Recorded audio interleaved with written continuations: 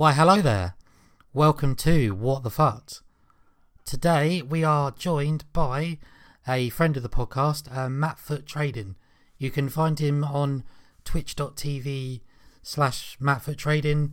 You can find him on Twitter at MattFootTrading, and you can also find his Patreon, which I thoroughly recommend as a subscriber myself. He's got loads of really good investment tips coming up and trading tips for FIFA 19. And Steve is here with me to tell us what else is on the show. Hi. So we're going to be talking about the new revealed FIFA 19 gameplay, the new icons that were revealed and the new player ratings that come along with those, our immediate plans for FIFA 19 and some tips on what to invest in from Matt Foot Trading. And we're going to ask Matt Foot Trading about some questions and about how he got into foot trading and what he recommends doing for FIFA 19. Cool. And also Steve goes on a 2-minute rant about why he hates Steven Gerrard. Overrated. Which is a personal highlight for me. So yeah, just a quick one. You can find us on SoundCloud, iTunes, and you can find us on Twitter at WTFUT Podcast. And you can find me on Twitch at twitch.tv/WTFUT_Barbarius. Bit of a random one. But yeah, but you can tell him how bad he is at the game when it comes out on the 19th. There will be links on our Twitter and on with the show. But first, it is our good friend Infrared Flare.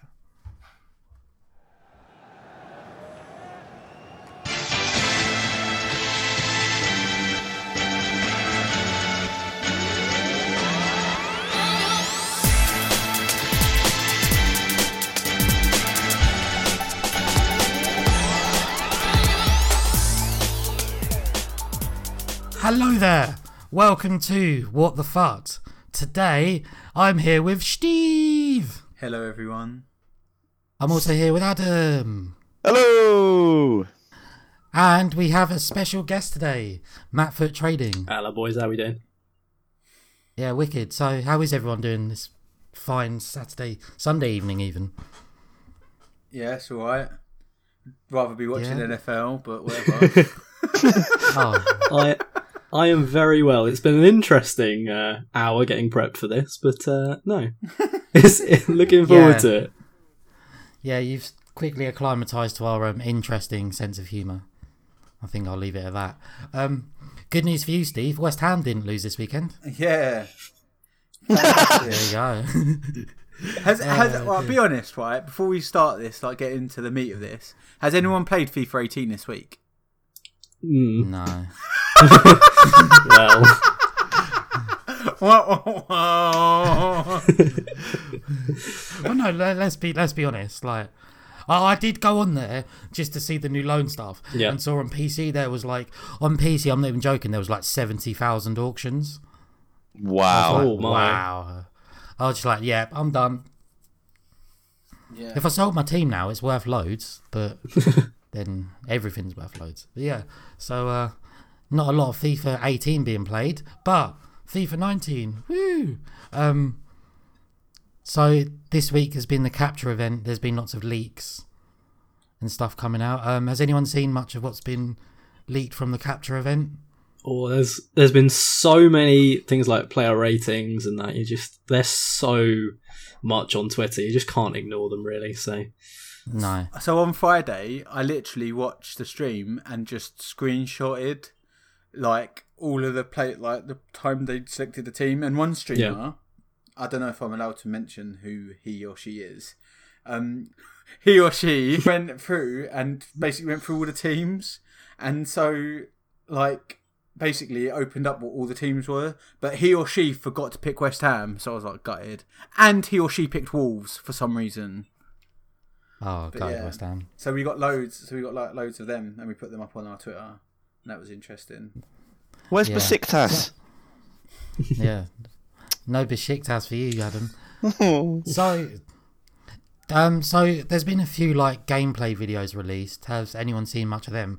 I noticed for me the gameplay looked a lot slower.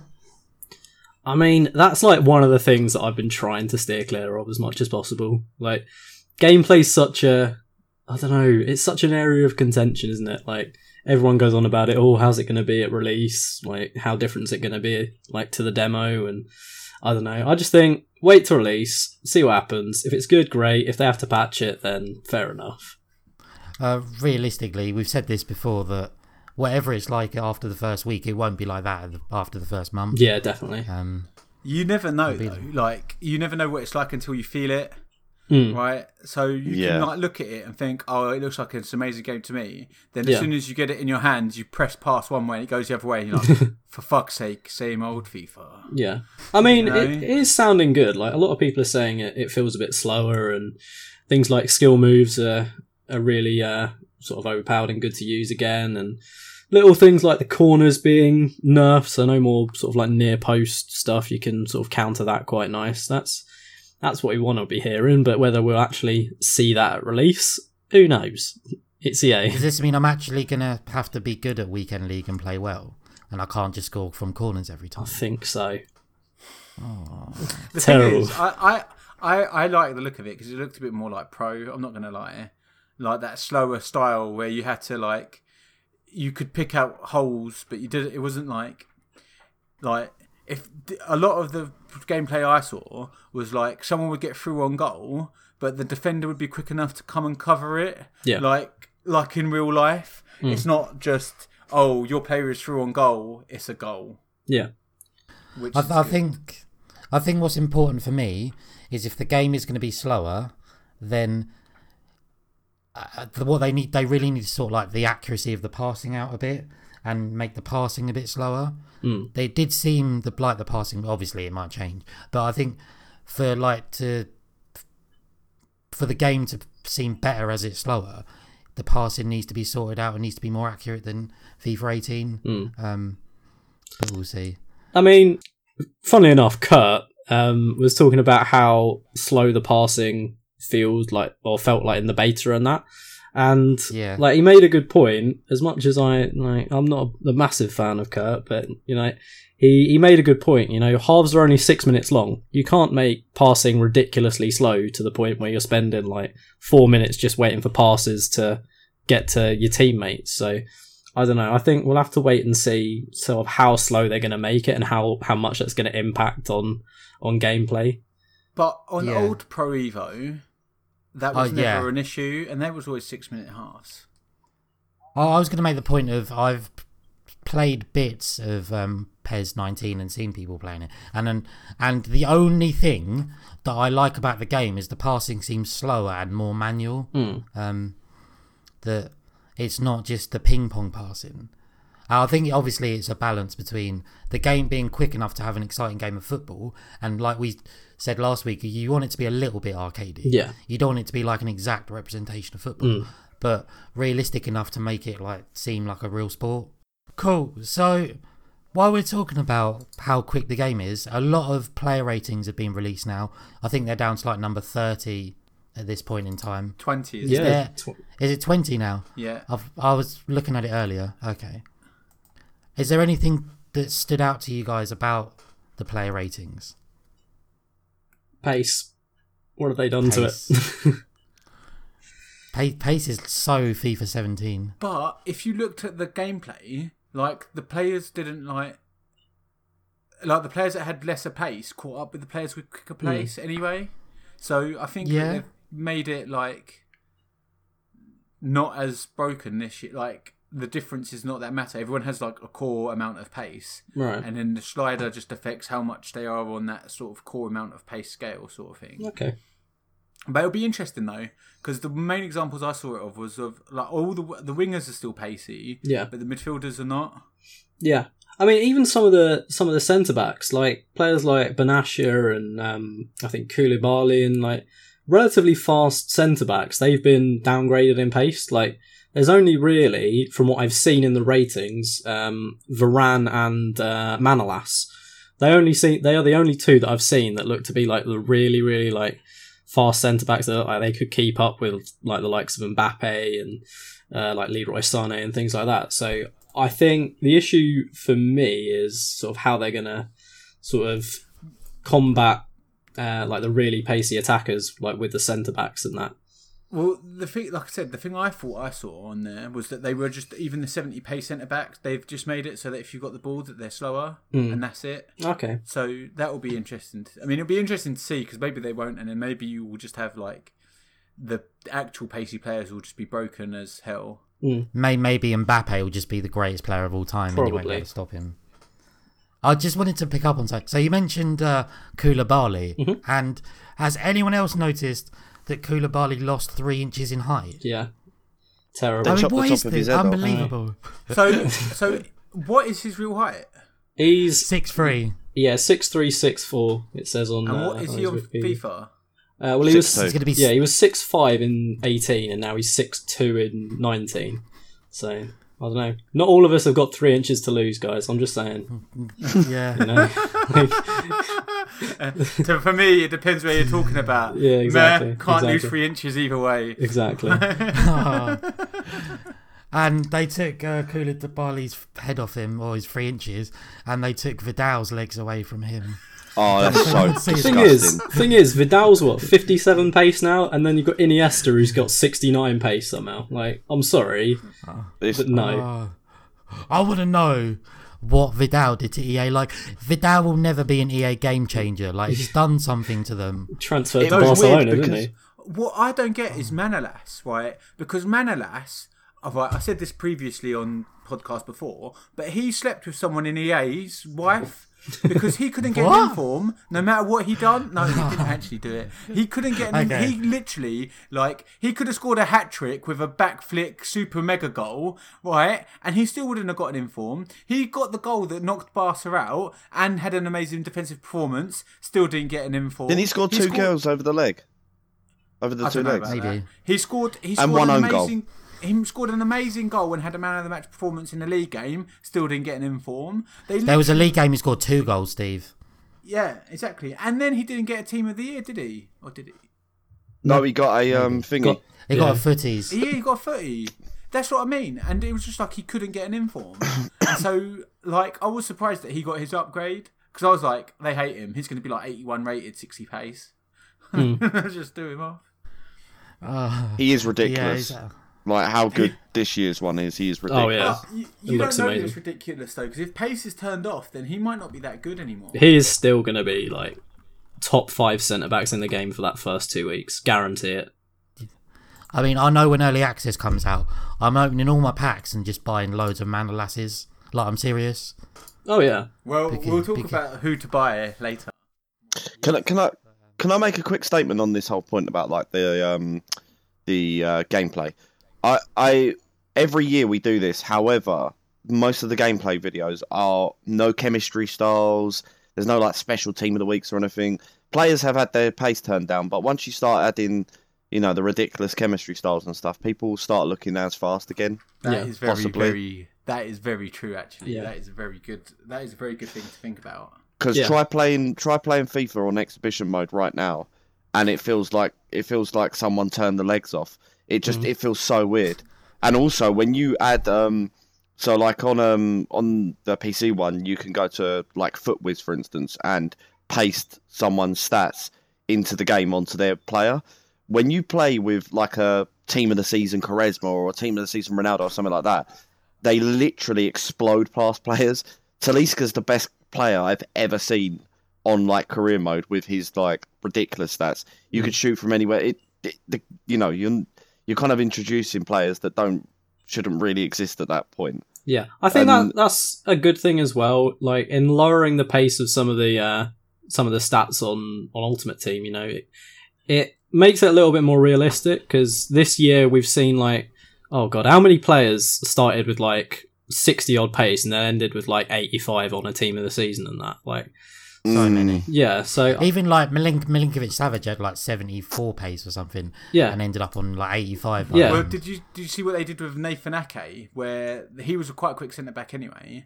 But what they did was they gave his first inform like too much of a pace increase, just because they never expected him to get another inform. Yeah, and then they had to on his 84. They had to because it follows a like strict.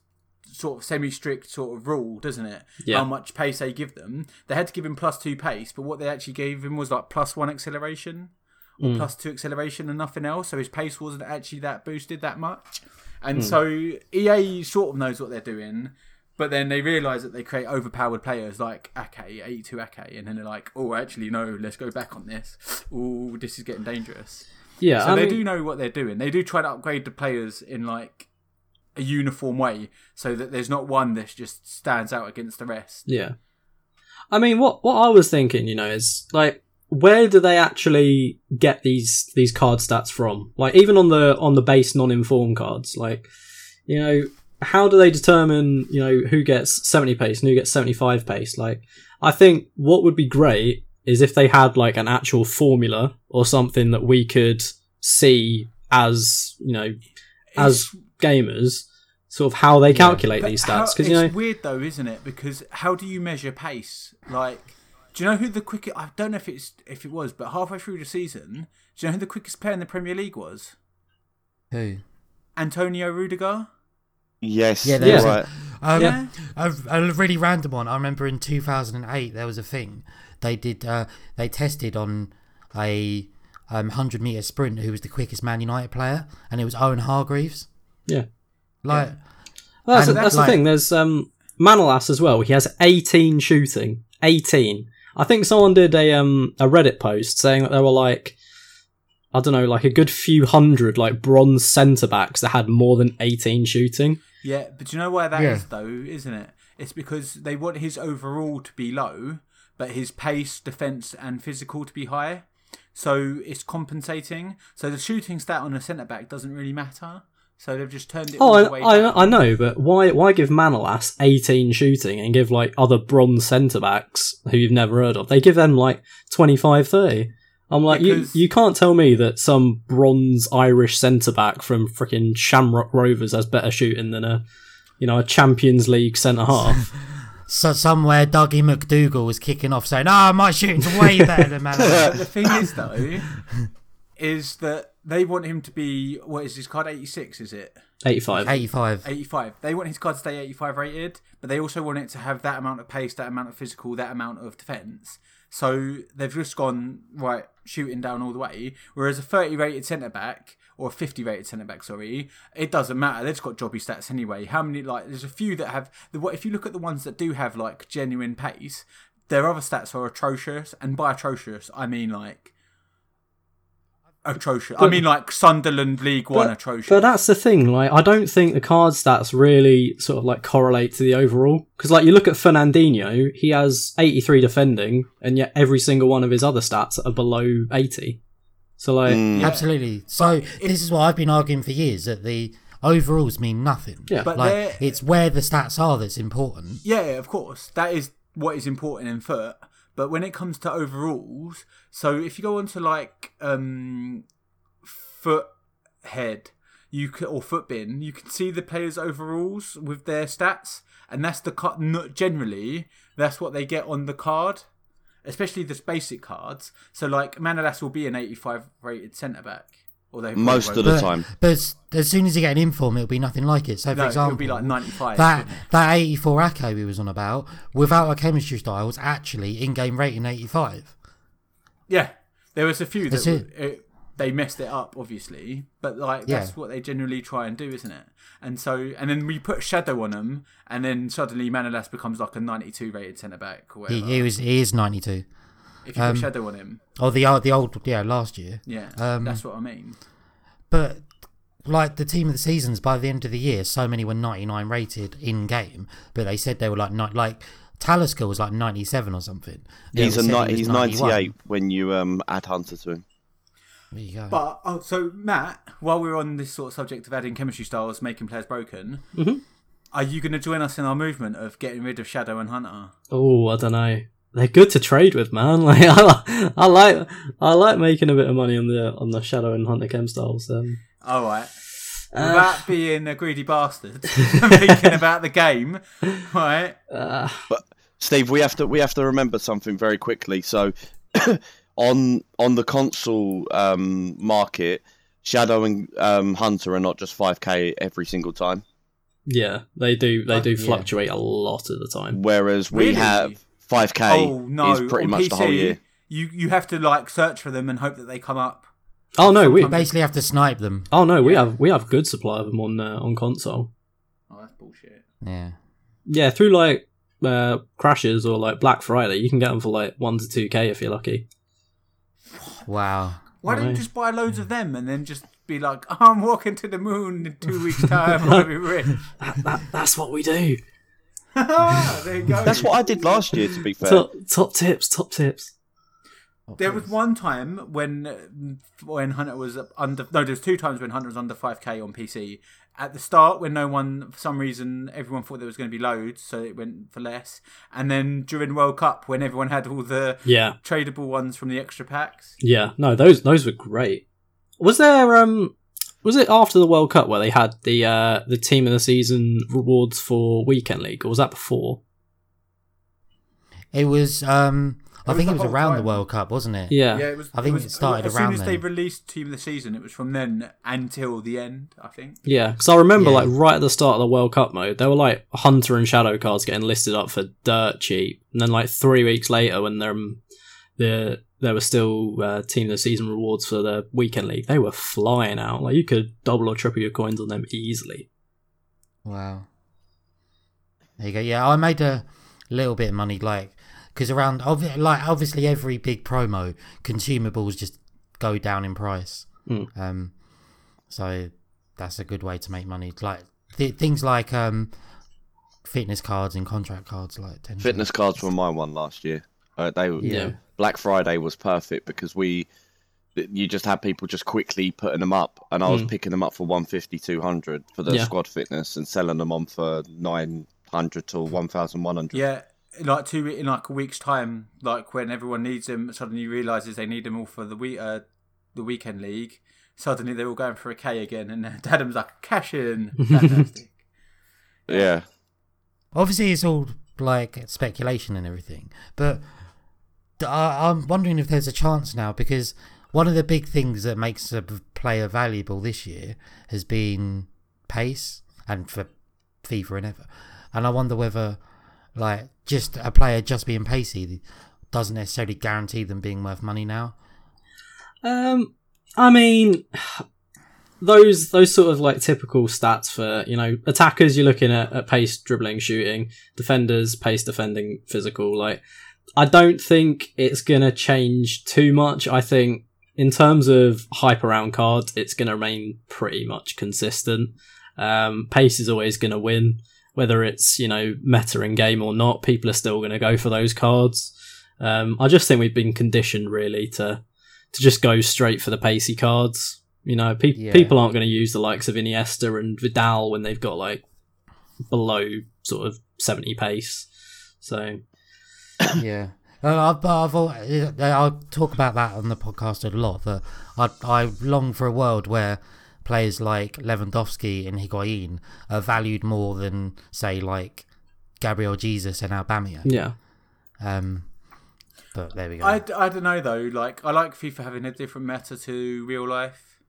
Yeah. Like, because like Ronaldo is the best player on FIFA. Yeah. Like, undisputed. I think the one issue is there's not more than one sort of area you can actually like try and exploit. Like, if you want to try and play possession, that's all well and good. But if you don't have, you know, one pacey player in your team to burn past the defender on a counter attack or a kickoff, then, you know, you're immediately at a disadvantage. So, you know, people aren't going to use like Higuain, Icardi, you know, those sorts of players, because it's just, you know, I had an 84 Icardi, or no, an Inform Icardi, an 87 one, and honestly, it was one of the best players off the bench, because you'd only use it when you're an ultra attacking, so everyone was already up there, and it, for some reason, just could kick the ball in the back of the net. It would just be in the right place. It would always get like some weird nick off a defender and then tap it in. Yeah, like, it was amazing. Yeah, I use the 84 Icardi at the start of FIFA 18. He was incredible, and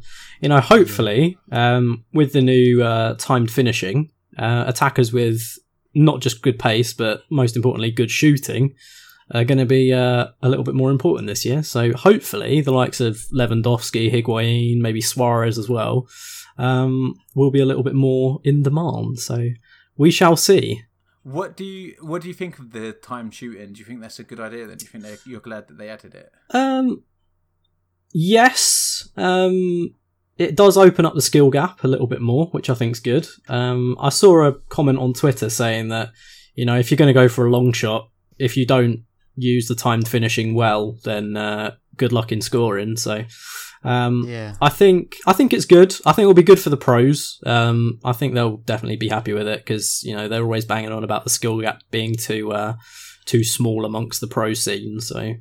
It's nice, but they've got to get the mechanics right on it for everyone. So if it's really difficult to use and exploit, people are going to get angry with it. So I'll wait and see on that one. I think it will test you under pressure for sure for the pros. Oh yeah, because you've got one chance at cracking it. Although they don't really shoot from long range, do they?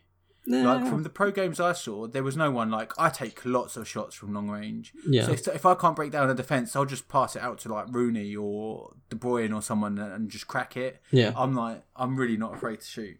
Yeah. Yeah. So I don't see pros doing that a lot. I see them always trying to work way through for the more guaranteed sort of goals. Yeah. But so is there anything else, like any specific things that people noticed about the player ratings? I know, Adam, you were talking about something earlier with the Chilean players. Yeah, Sanchez and, well, I mean, we mentioned Vidal, but Sanchez and Vidal both had, got kneecapped. I know it's only from 86 to 82, but wingers are traditionally pacey. Yeah. And I would have accepted it if it was like 85, maybe even 84. I'd have gone, oh, okay, there's room for improvement. But that man is going to have to get, 5 team of the weeks, 6 team of the weeks before he's going to be like genuinely frightening on the left wing. No, because they've changed it.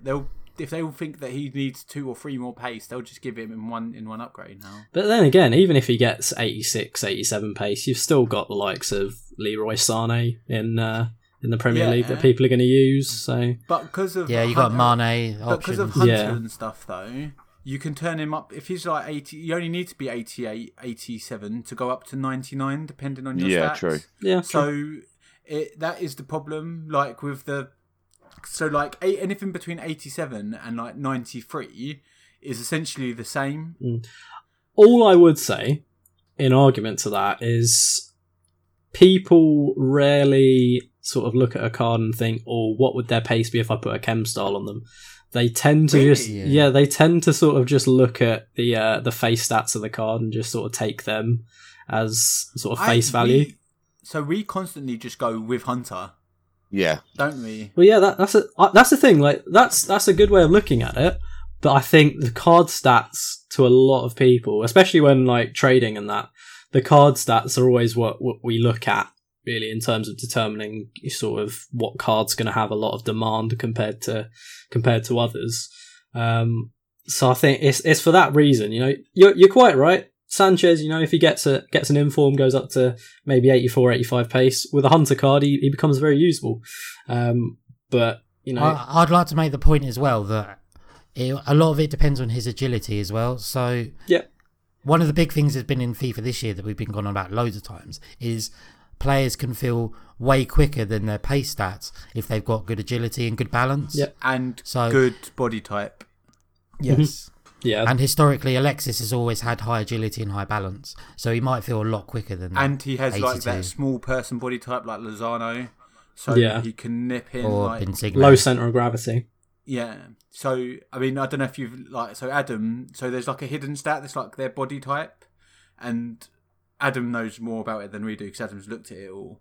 But it's not on like Footbin or anything like that. But certain players have a certain body type, and it means they run a certain way.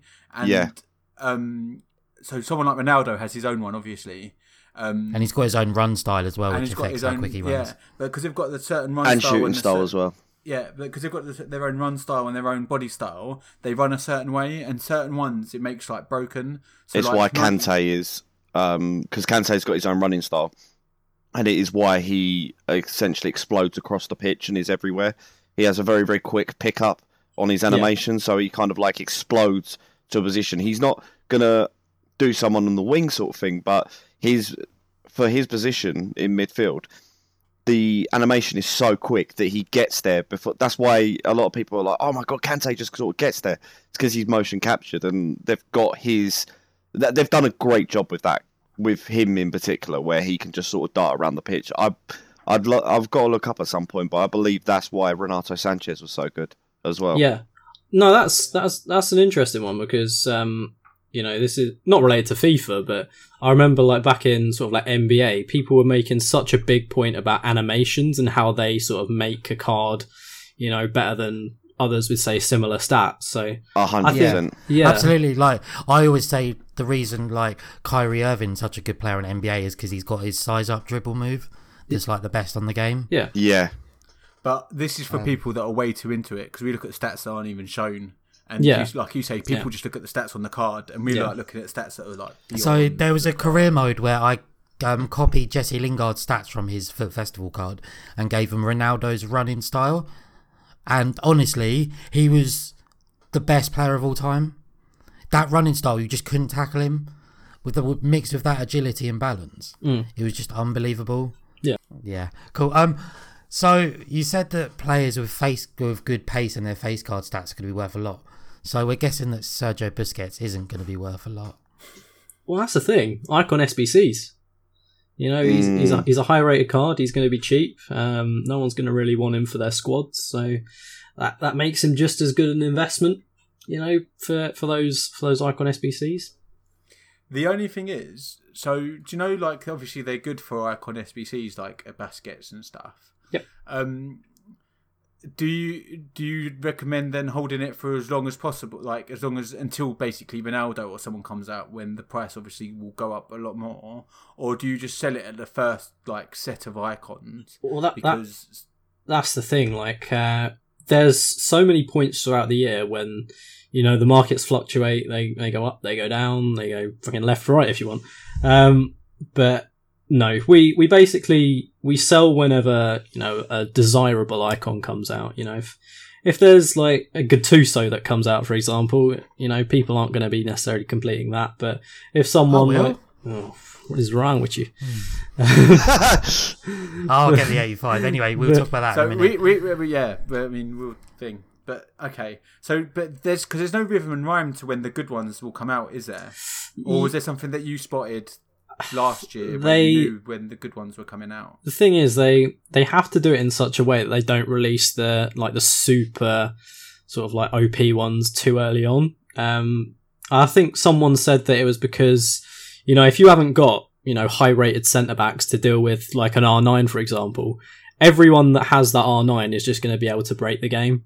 So that's why they waited until they had like Team of the Year Ramos. I don't know whether they had Maldini out by then, but they had to make sure they had like a good number of high quality centre backs in order to sort of counter these big prime icons that were coming out. So I mean, even with the not so good icons last year, they felt so OP. Like Luis Hernandez and Rui Costa at the beginning of the game just felt unbelievable. Definitely. So I can only imagine what the likes of like Ronaldo and Hullet would have. Yeah, exactly.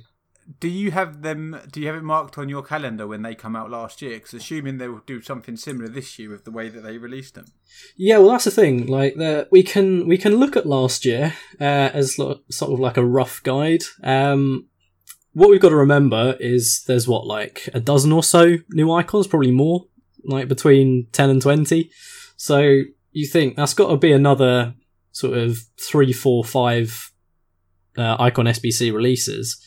And they weren't leaving too much time between them in FIFA 18 when you really look at it. There was only maybe... It was once every fortnight, wasn't it? Yeah, it was every 2-3 weeks they were releasing them. Don't mention Fortnite around EA. Oh, Jesus. See Griezmann doing a dance. But yeah, we can definitely look at last year. It should be every sort of 2 to 3 weeks. I actually got a calendar for the first month coming out tomorrow that's going to cover sort of when the first Icon SBCs should be. I'm thinking sort of around sort of the 11th of October for the first ones. And then it'll probably be every sort of 2-3 weeks after that, I imagine.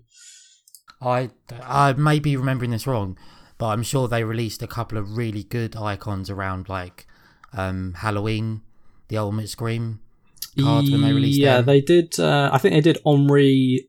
I think it might have been around Black Friday, actually. They did Omri. I don't know what they did. I can't remember what they did for Halloween, though. I think it might have been Hullet, wasn't it? Or I might be remembering. No, that wrong. Hullet was January, February time.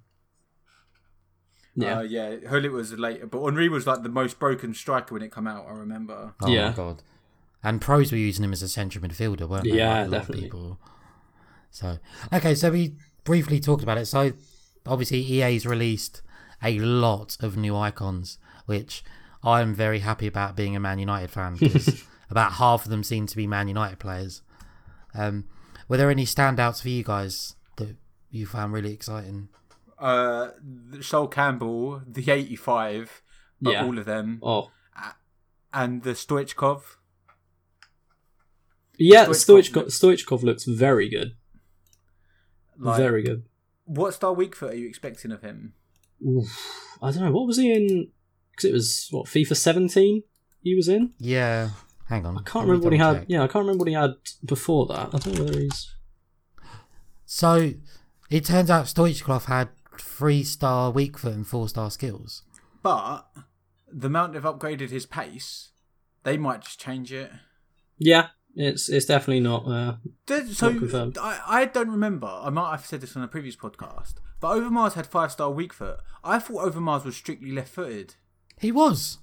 So why does he have 5-star weak foot? I don't Cause know. reasons. EA. Because EA, yeah. Yeah, so we don't know. So it's just random. Iniesta has 69 pace. Let's just move on. George Best looks lovely. Yes.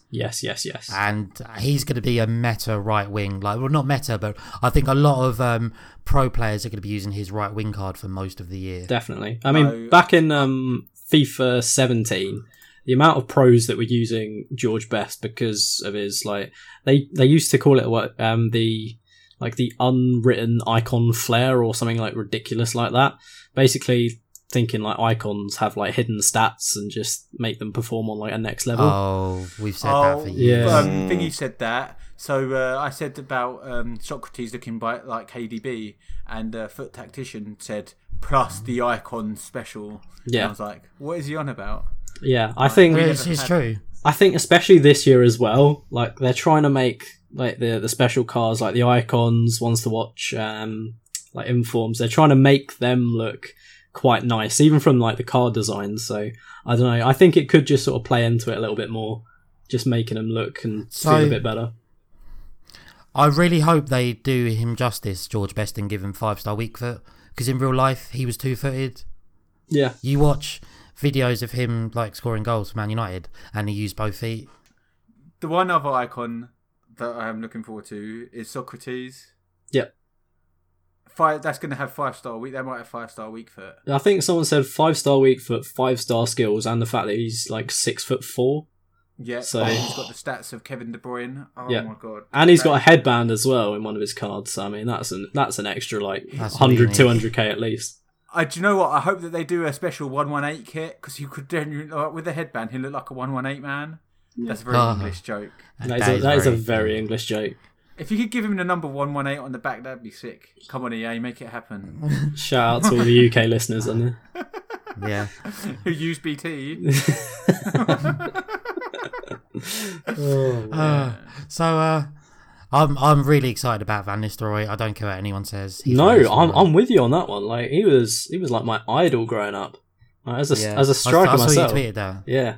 Like I met him like when I was like 11, and it was the best day of my life. Like Oh Jesus. like Van Nistelrooy is a god, I mean, and I'm so excited for him. I didn't meet Van Nistelrooy. I met Aurelio Gomez, the Spurs keeper, once. That was my claim to fame. Did he try Did and he bite make the you? The muzzle.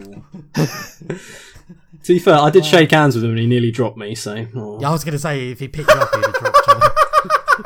Did he really nearly drop you? No. Did he like nearly drop you as in like go in for the clap, or did he just? No, I just tried to shake his hand. He just couldn't hold on to it. It was just Oh, dear. terrible. So, two icons that I'm looking forward to this year are Makalele.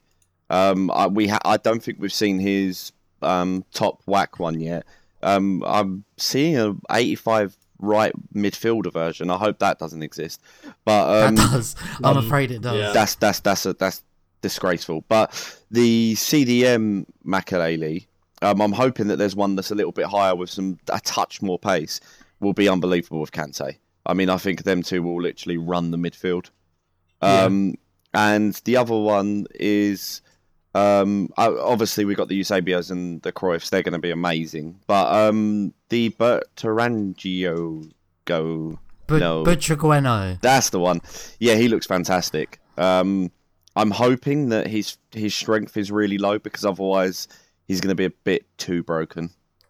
Yeah, I think he's got like 68 physical, something like that. So yeah, that's bang on the money. That the thing is though, but his 90 has 70 physical. That's what worries me. Oh, the midfield. Have you noticed that the midfielders have like all got 70 pace? But I think 70 pace might be all you need on this one. If it's all you need on this FIFA, they all look like they might be good. But it all depends on how much pace you need. Does that make sense? Like Gerrard's 91's got 77 pace. Like before they released the ratings for everyone, that didn't look too good. But now you look at it in like versus like Milinkovic-Savic in context. Yeah, in context, that's actually pretty good card. Yeah, so I mean, it'd be interesting to see. It's a bit funny. I've never really understood the whole like thing about pace, like for a centre midfielder. Like for me, I've just always tried to go with like well-rounded midfielders. You know, strength, good passing, good shooting, maybe a bit of defending as well. Pace is like the last thing I focus on for a centre mid. So I think defending is a myth, apart from maybe heading accuracy, because standing tackle and sliding tackle is all about timing. Okay. But then you're also the guy who'll use Nathan Ake or someone who's like lower rated and then shout at why you can't defend. Team of the year Ramos, team of the year Azpilicueta, they had low defensive stats? No. So that debunks that myth. They didn't do anything different to the Akes or the Koyats or anyone else there. So, but how much of that as well is because Neymar. How much trouble did you have with like Neymar tackling? Okay, I will say Neymar was the best CDM in the game this year. So I don't know what it was. That man could tackle like no business. But yeah, and he had no defending stats. It's because it's to do with timing, and so that's why I'm a bit like. I don't think I'd go as far to say defensive stats are a myth, but I think there's other factors like body type and so on. For example, that's why Pogba feels so good tackling when he's got like 68 tackling. Same with Talisca. Feels like, yeah. No, Talisca's just broken. Yeah. Have all the icons of last year kept the same stats, or have they updated them? Yeah, they've kept the same stats, I think. Which makes them the scariest people ever.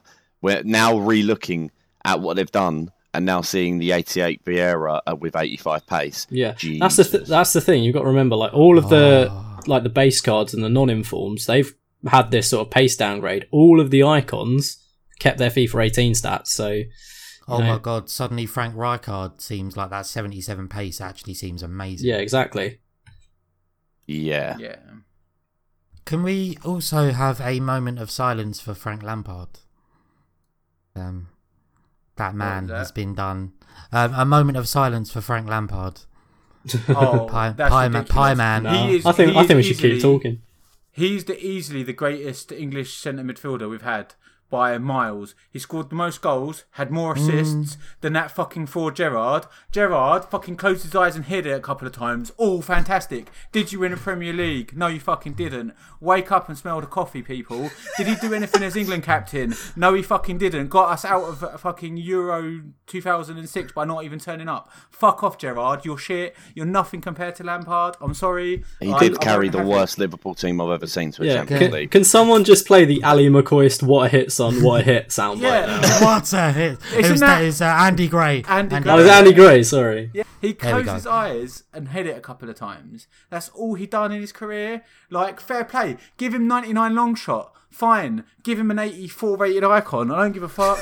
Like, no. Can I just point out that Mr. Valance is a West Ham fan and might be a little bit bitter about the 2006 FA Cup final. Loads of players have broken my heart and fucked us up, right? And done like Frank Lampard. Fucking Frank Lampard left West Ham. He hates West Ham, right? I have no problem with him having a 92, 93 rated icon because he was ridiculous, right? He should have 95 shooting because he'd just always score. Whether it's on target. He was the best player. He scored the most off-target shots in the Premier League history. 100%, right? He was amazing. He was quality. Okay, Lampard... He had the most amazing talent of whacking the ball out for a throw-in, but it would hit a defender in the face and go top corner. I've never seen someone scored so many. I don't care that he was better than the stats show. If you just look at stats and what he done and what he showed that Chelsea team achieved, he was better than Gerrard. He was I'm sorry, he just was. He just was. Well, this year you'll be able to play them together. Yeah. Oh, that will work. Warren Ericsson. Maybe EA should put a secret thing in, they actually have instead of a hyperlink, they have a red link between them. Yeah, you can play you could go probably full England 90s 2000s midfield. You can have them three you can have them two in midfield with Scholes, and you can have Shearer and Owen up front. And you can have Campbell and Ferdinand in centre back. Yep. Fucking hell, all we need is Gary Neville. And you'll never win a game again. And Ashley Cole. I'm doing really well this week in league. This guy's got a German flag. It's gone to penalties. Tap out. Three lads on the shirt. It's coming home. Can I just say, this is really random. So I had Spotify in the background the other day. I was doing something and I had a playlist and 3 Lions came on and I just had a moment where I just cried. I actually cried. That's the thing. I can't look at a Croatia flag, man. I'll tear up, man. Do you know who else? Do you know who else should have been in that team? Who? Andy Carroll. Okay, so I wanted to make a generic point that last year we picked up on a thing, or FIFA 18, that a lot of the middle cards for some reason seem to be the worst cards in terms of stats you actually needed. Okay. And this year it kind of seems similar to me, looking through, especially when it's value for money, that the baby icons are going to be a lot cheaper. Yeah. The baby Vieri to me seems as good as the 88, if not is quicker. Yeah. I've got the same dribbling. The Zola and the Campbell, the Gattuso. Yeah, Gattuso is disgusting. Oh, don't even get me started on Gattuso. The 85 to the 89, same pace. The 85, 1 more dribbling, has 1 more shooting, 1 less defending, 1 less physical, and 4 better passing. Where's that? I will say though, you can have a very nice Serie A icon team now. Yeah. With the likes of Crespo and Vieri and all the icons from last year. Unless the middle icons you're buying are god players, so R9, maybe Maradona. I liked Maradona on the game last year for what little bit I got to play with him. Maybe Pele and stuff. Unless it's them sort of caliber players, avoid the middle icons like Hullet, Vieira. Other than that, avoid the middle ones. And also the 87 gigs looks pretty much as good as the 89 gigs. Yeah. It's quicker. It's way quicker. Oh my god, no! It doesn't look. It looks way better. I take that back because it's only got 2 less shooting, but it's got 7 more pace. Yeah. Yeah. That's the thing. I don't get how they do the stats because, I'm looking at the 88 to the 93 best, right? And there's in every stat, there's maybe only 1 or 2 or maybe 3, stats in it, and you're looking at a 5 overall difference. The difference between the 88 and the 93 in price is going to end up probably being a good 500k to a mil. Why is the 88 the best defensive card just out of interest? Yeah. Because isn't that the older one where he played Who are we talking about? Giggs? George Best. Oh, George Best, sorry. Like, George Best, like, from what I know of him, wasn't magically better at tackling when he was 18. Yeah, I don't get it. It is very very odd. Like, either just keep the stats consistent across if there's no change there. Don't just try and like put like little +1s or +2s in there. You know, I don't really get that. Either go all out and make big changes across the different icons, or just keep things the same, because, you know, trying to tell me that there was one defending point in there between the age of 18 and 24 or whatever is just ridiculous. You never know, though, because he might have just been a bit better at headering, because that is part of it. But the 85 Zola looks way better. That 85 Zola looks genuinely tasty. It looks as good as the 90, to be honest, almost. In fact, it's quicker and got the same dribbling. The difference is shooting, and you can slap a 100 on him. The 89 Eusebio looks better than the 91 and nearly as good as the 93. See, that's my problem, you know, like, especially like when it comes to like the Primark on SBCs, you're dumping probably like a good 1 million, 2 million, maybe 3 million into these cards, and there's really not that much difference between the primes and the middle card. Not even the freaking the baby lowest, card. The baby one it goes middle, baby, prime, ironically, normally, because the baby one normally has more pace because it's younger. Yeah, exactly. Which is silly because. So I wanted to ask you about this, actually, Matt. So one thing I've said about this year is the way that EA have done the Icon SBCs. It seems to me that unless you really want that icon or you've got the untradables, generally they don't tend to be good value for money to get an untradeable player. Definitely. And it's essentially just a way of EA to sap coins from the market. That's exactly what it is. I mean, you notice around things like Black Friday, Team of the Year, not so much Team of the Season because we had most of them by then, but like around like the Lunar New Year promotion, we had a lot of good icons. They always do it at times when a lot of packs are being opened. Now, the main reason for that is a lot of coins coming onto the market from packs being opened. They release these big icon SBCs, and then suddenly people are putting all their coins back into these. So it sort of tries to sort of keep the market sort of semi-stable. So, do you recommend to not do these prime icon SBCs then? Don't do, like, what happened last year was that that Rui Costa came out. Everyone dumped like 500k or $1 million, however much it was, into that card. Then 3 months later, they're not using him. So what I'd say is look through all the icons, get an idea of the ones that are going to end up in your final team. So for me, it's probably going to be like Maldini, probably like the Prime R9 and Vieira. They're going to be the main three, maybe Hullet as well. And just focus on doing those. There's no point, you know, completing all these icon SBCs for cards that you're just going to get replaced in like 2 to 3 months. You know, just keep the coins, use them elsewhere. The best decision I made was at the start of FIFA. I had a choice between buying Paulo Dybala or doing Rui Costa, and I chose Dybala, and I did Rui Costa, and I loved him, but then he got chucked into an SBC. Yeah.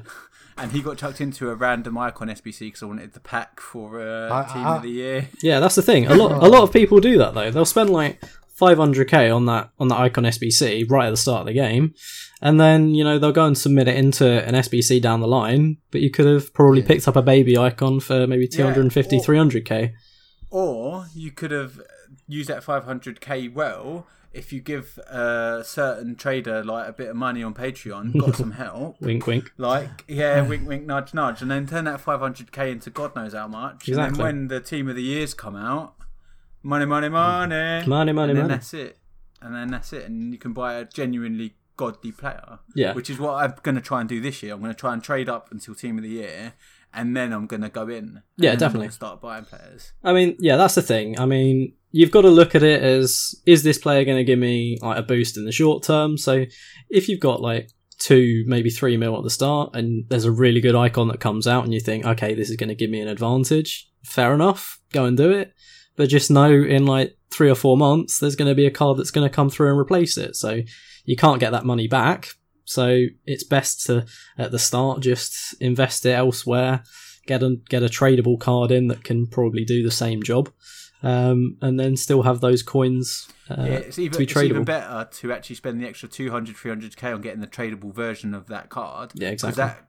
And then even if you lose money on it, you won't lose the full 500k. Yeah, you were trading it in. Yeah. I think that's a really good philosophy to look at when you're buying players, and not enough people do it. They see a player and they think, oh, he looks OP, I'll buy him. But actually, this year I wasted a lot less coins just buying players for the sake of it, or doing SBCs for the sake of it, because I thought, actually, how many, say that I think that player may be the difference between Elite 3 and Gold 1, then I think, okay, it's worth it. But if I don't think it is going to get me 2 more wins and it's going to cost me 200k, well, he's not worth it. Yeah, I think that's the thing. A lot of people sort of especially when they come onto Ultimate Team for the first time, they think, okay, I've got to just get the best players, and they'll go out and they'll probably spend an extra 250k on a player that has maybe another, I don't know, a 2 overall better rating, but then it doesn't actually end up helping them in the weekend league or that. So, it's not all about having the top fancy players. You've got to just be smart about how you make your team and buy at the right points, really. So, well, my best ever weekend league was in December, January, and my front three was normal Paulo Dybala, normal Griezmann, and the first informed Mertens. Yeah. And my back three was first informed Koulibaly, Manolas, and I was destroying people who had full or nearly full icon teams, or amazing teams. Yeah. And so much of it is about it's not all about having the good team. I noticed as well around the promotions or around market crashes, there's a lot more good people with really good teams who are just bad at the game. Yeah. Oh, God, yeah. I mean, that's the good thing about market crashes. If you've got your coins liquid, then you can just go and pick up anyone you want. All of these big icons, you go and get them. You get them in your team. You look like a guy that's got 50 million sitting in the bank, but you've just been able to pick them up at good prices. So, yeah, this year for Team of the Season, we all sold our teams in March, and then we just invested a bit until we got to actual Team of the Season. But I'm a little bit gutted, because if I'd waited a week more, I bought my Serie A team about towards the start of the Ultimate Team of the Season, and I didn't realise that there was going to be that massive crash for when World Cup came out, and then they released Festival Foot. If I'd waited a week, I could have had the best team ever. I think for me, one of the things that I've done throughout the FIFAs, and mainly because of the fact that I've had a couple of years where I drop off for a bit and come back, but I look for diamonds in the rough. So Talisca Quaresma combo, I basically built a team off the Portuguese league and off the Turkish league, and they, when you see them come up, a lot of people just be like, oh, okay, that's nothing. They play against them, Talisca score 3 goals from 500 yards out, and I noticed that Talisca went up a lot towards the end of the season because people were starting to realise what he was. I mean, the team of the season was 80k on release day, and a week later was 150k because people were oh, wait, that's what Talisca is. I didn't realise. I love the diamonds in the rough. There are so many in this game, and people just don't. Everybody gets attracted to the Premier Leagues and the big players, but sometimes there's some diamonds in the rough that are so much better.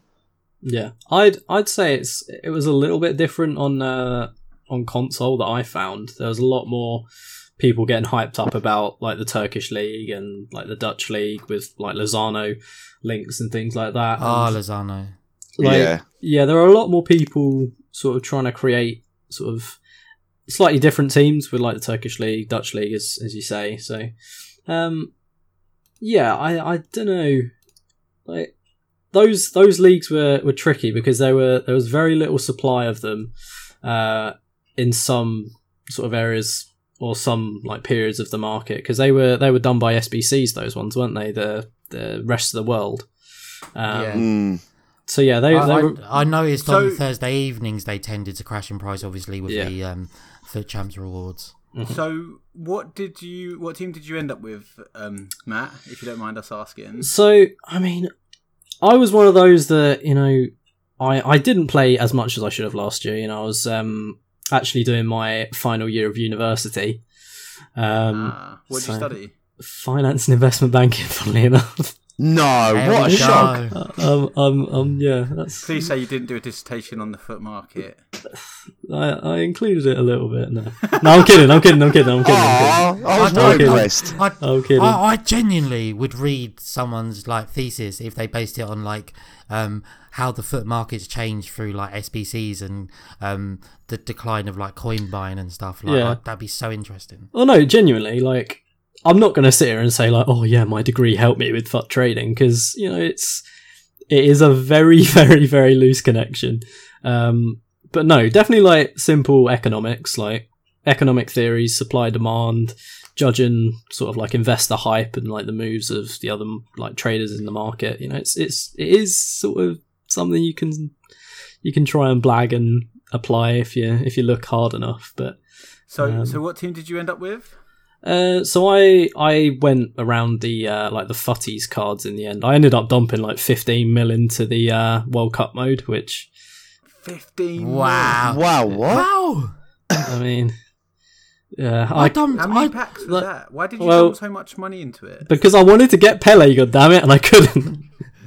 I I got didn't- it so I easily. got I I must- got R9 in my second icon Oh, SBC, and I was like, I'm done. I had every single card in the game, icons included, apart from Pele. I probably did like 200 of those icon SBC upgrades. Wow. Yeah, it wasn't fun. Oh, I do. Hilarious. I don't want to depress you, but I dumped about 200k into the game, and I ended up with every single icon apart from someone really crappy.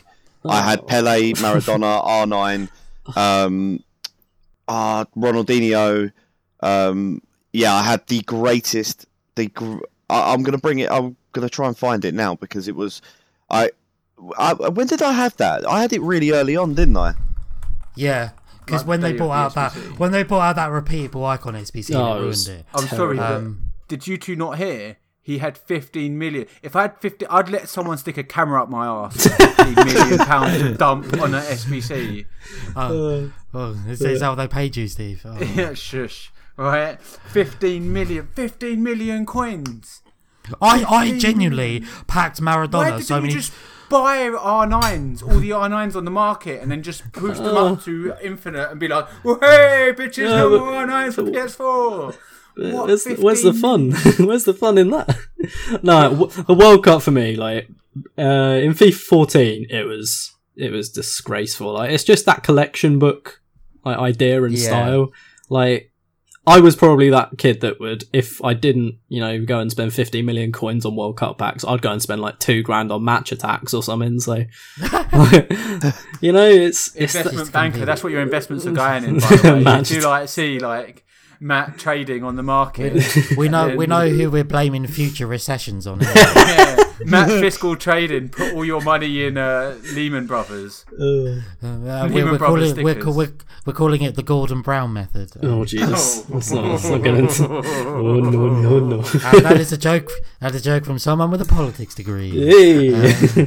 All right. But yeah, so one guy who we didn't pack in the FIFA World Cup mode was Andy Carroll, I believe. And it was a shame because he should have gone. You should have gone. It would have come Okay. home if it was for him. So one of the exciting things, for me, it is the most exciting part of the year in FIFA is the start of a new FIFA. Like when you crack the app open for the first time and you get your starter packs and it's just the best Well thing done ever. for playing for 4 years. Congratulations. Have some more packs. Woohoo. Yes, Bastos untradeable. Every year I've worked out a way if there's a way I can change my year for FIFA, and every year I've failed. Like establishment year. Oh, That I'm does a seem- FUT founder over here. I'm an OG. Oh really? You're an OG? Yeah, man. I don't know what year I joined. Like earlier than I actually played it, because I pulled Ashley Young in one pack and then gave up because I didn't understand it. I think it was FIFA 11. I pulled Joe Hart and got really excited and called one of our friends Brad up at uni. Was like, I packed Joe Hart, and I just didn't understand why that was not a thing. Oh, But yeah. bless you, Tom. Does anyone know like how many extra packs you get like per year? I think it's relatively consistent. I mean, I think I got maybe 6 last year. I think I got 4. I'm not sure. Like 2. I thought I got 4. Yeah, I think it's like 2 all player packs and 2 gold packs. That's relatively consistent. I don't think it really matters what year you've done it. I think as long as you've if you've got those packs, I think you get the same 4. Yeah. Yeah. Okay. It doesn't differ too much. Okay. So they just want you to come back, basically. Like, it's enough to get you to come back, but not enough to, like... Yeah. They aren't going to give everyone Ronaldo at the start, unfortunately. Yeah. So, I was just going to ask, like, what you guys plan to do at the start, like, a few, like, investments you plan to make, or, like, what you plan to play. Like, for me, I'm going to basically just play FIFA till I die, like, till my eyes bleed. Yeah. Web app, if you're not trading like 16 hours a day on the web app to get those early investments, I don't want to talk to you, because you got that's a grind in the start. Like, I love the web app, man. What do you do then? So what do you do? Do you just like keep repeatedly sniping players and then selling them for more? Sniping, just open bidding. Like, if you start with 3k and then you just grind out like the 200 coin profits on silvers, golds, whatever you can find on the market, do a bit of sniping, and you just keep on doing it, get to 50k, go to some higher tier players, trade with them, maybe make around 1k profit per card, get to like 100k, maybe go up a little bit further, get to 200k, a little bit further, and you just keep on doing it. Before you know it, you got $1 million in the first week. Or at least, no, I think that was only one guy that did it, but I'll give it a go. Is that what you're going to do? So our plan is to basically play loads and then buy all the Alissons on the market. Basically, we're going to prize fix Bakayoko, Manolas, and Alisson on PC. And Alisson. Sorry, people. Oh, that's literally our plan. I'm not even joking. We're going to try because we can't work out who else is definitely going to get 1 to watches. But Alisson is a shoe-in. Last year, maybe. So last year, I made quite a bit of money. During early access, I bought loads of like Premier League players, and I bought a few before I knew he was that OP. Even I bought a few Jesuses, and then when the game came out on PC, Matuidi was going for his max bin, and I kept buying him for less than his max bin and selling him, and I think I made like 300 or 400k in the first couple of weeks, like, and had a decent team. Yeah. Oh, 400k, that should be doable. I'm talking like maybe 3-4-5 mil by the end of October. Yeah, that's by just trading, like sniping and stuff. Not trading, more investing. So that's like player of the month. Yeah, investing and all that sort of thing. Team of the week 1. Really low supply of all those cards. So any like good team of the week 1 inform. Believe me. That's why you go for the OTW. You think it's going to be OTW because that's the same, isn't it? They release it at the same time, don't they? Yeah, exactly. So, release day, we should be seeing the ones to watch promotion the same day as that. So, all of the OP ones to watch cards, they go out of packs, and then obviously we get that first weekend league. So everyone's looking to build these super OP meta teams. There's a guy in ones to watch that hasn't got a gold card being supplied at that time. That price just goes through the roof. So that's why we get invested before the ones to watch promotion starts, and then we sell for that first weekend league. So who are you recommending on it? Because you don't know who the one to watch is before, do you? No, not. I don't know. It depends. We could like 6 hours before, but not like days and days before. Yeah, I don't think we get it too far in advance. Mind you, this year there'll probably be leaks coming out of EA's arse. Are there any nailed-ons that you think are there? Ronaldo, Lamar, and Goretzka have been confirmed. Others. Well, there you go, guys. Buy loads of Cristiano Ronaldos and you're sorted. Buy as many CR7s as you can get your hands on. But no, Leon Goretzka, love the look of him, but he's been hyped up so much in the trading community on Twitter. So I don't know. Probably leave that one alone. Alisson, as you say, fantastic look. Yeah, really popular goalkeeper. Edison was the basically equivalent last year, wasn't he? I remember that Edison. He went for his max bin, and I got him at the start of the game for like 3.5k. Yep. Yeah. And he went for 15k, and it was just beautiful. Last year was like Mikel Antonio randomly on PC was unbuyable. Yeah, he was Mikel very Antonio was incredible last year. Yeah. Well, I just remember mainly just being really sad because my two favourite players, pretty much, Dybala and Mertens, both got Team of the Weeks in the first week. And then you just couldn't get like their cards for like the first 2 weeks. Yeah. Without having a lot of money. There we go. That's what you got to invest in, eh? And do you say as well selling? So do you say selling the hype? That's one. Is that one? Are you one of those traders who always say selling the hype? Not I selling the hype for anything that has like a potential SBC requirement. That's what I say. So things like Player of the Month, marquee matchups, like any SBC really. So like people last year were like banking on like ones to watch cards being required for an OTW SBC around Black Friday. So there were tons of people that held their ones to watch investments going into Black Friday. Wasn't required, and they went back down to discard and ended up losing a load of money. So that's why we say sort of selling the hype. You know, it's taking the slightly smaller, but the guaranteed profits rather than having to rely on the cards coming up in SBC requirements. Really, so take the guaranteed profits over the sort of exactly maybe getting a profit. Exactly, like last year, for Mane's August Player of the Month SBC last year. I think Nick, or Run the Foot Market, he was talking about this in one of his streams, but people were getting invested in Marnie's non-informed card. I think that went from like 30 I was to literally about to 80k. bring that up as an example. Yeah, it went to 30 to 80k in the hype. That's where people like the smart investors sold there. But then he ended up getting included and went to 220k. So, you know, it's a bit of a flip side. You know, if he gets included, he goes to 220. But if he doesn't, he goes back down to 30. So was it Salah with the So they, for a while, they went for a thing of, for the Player of the Month, you had to put in a special card of that player. Yeah. And I think it started with Harry Kane. Yeah. But then there was a Salah where... Yes, there was the Salah, and it was like his second Player of the Month, I think it was, where everyone thought it was going to need a special card, and it didn't. And I just remember the price of that special card just dying, like... And his card was a striker, and that was right wing, and I wanted the right wing one. And I was like, what was the card? This is really random. So there was a card that needed a Man City informed striker. oh my god! Or was it Aguero? Aguero? The Aguero. This No, was so funny. It needed Oh my an God. Argentinian Man City informed striker, right?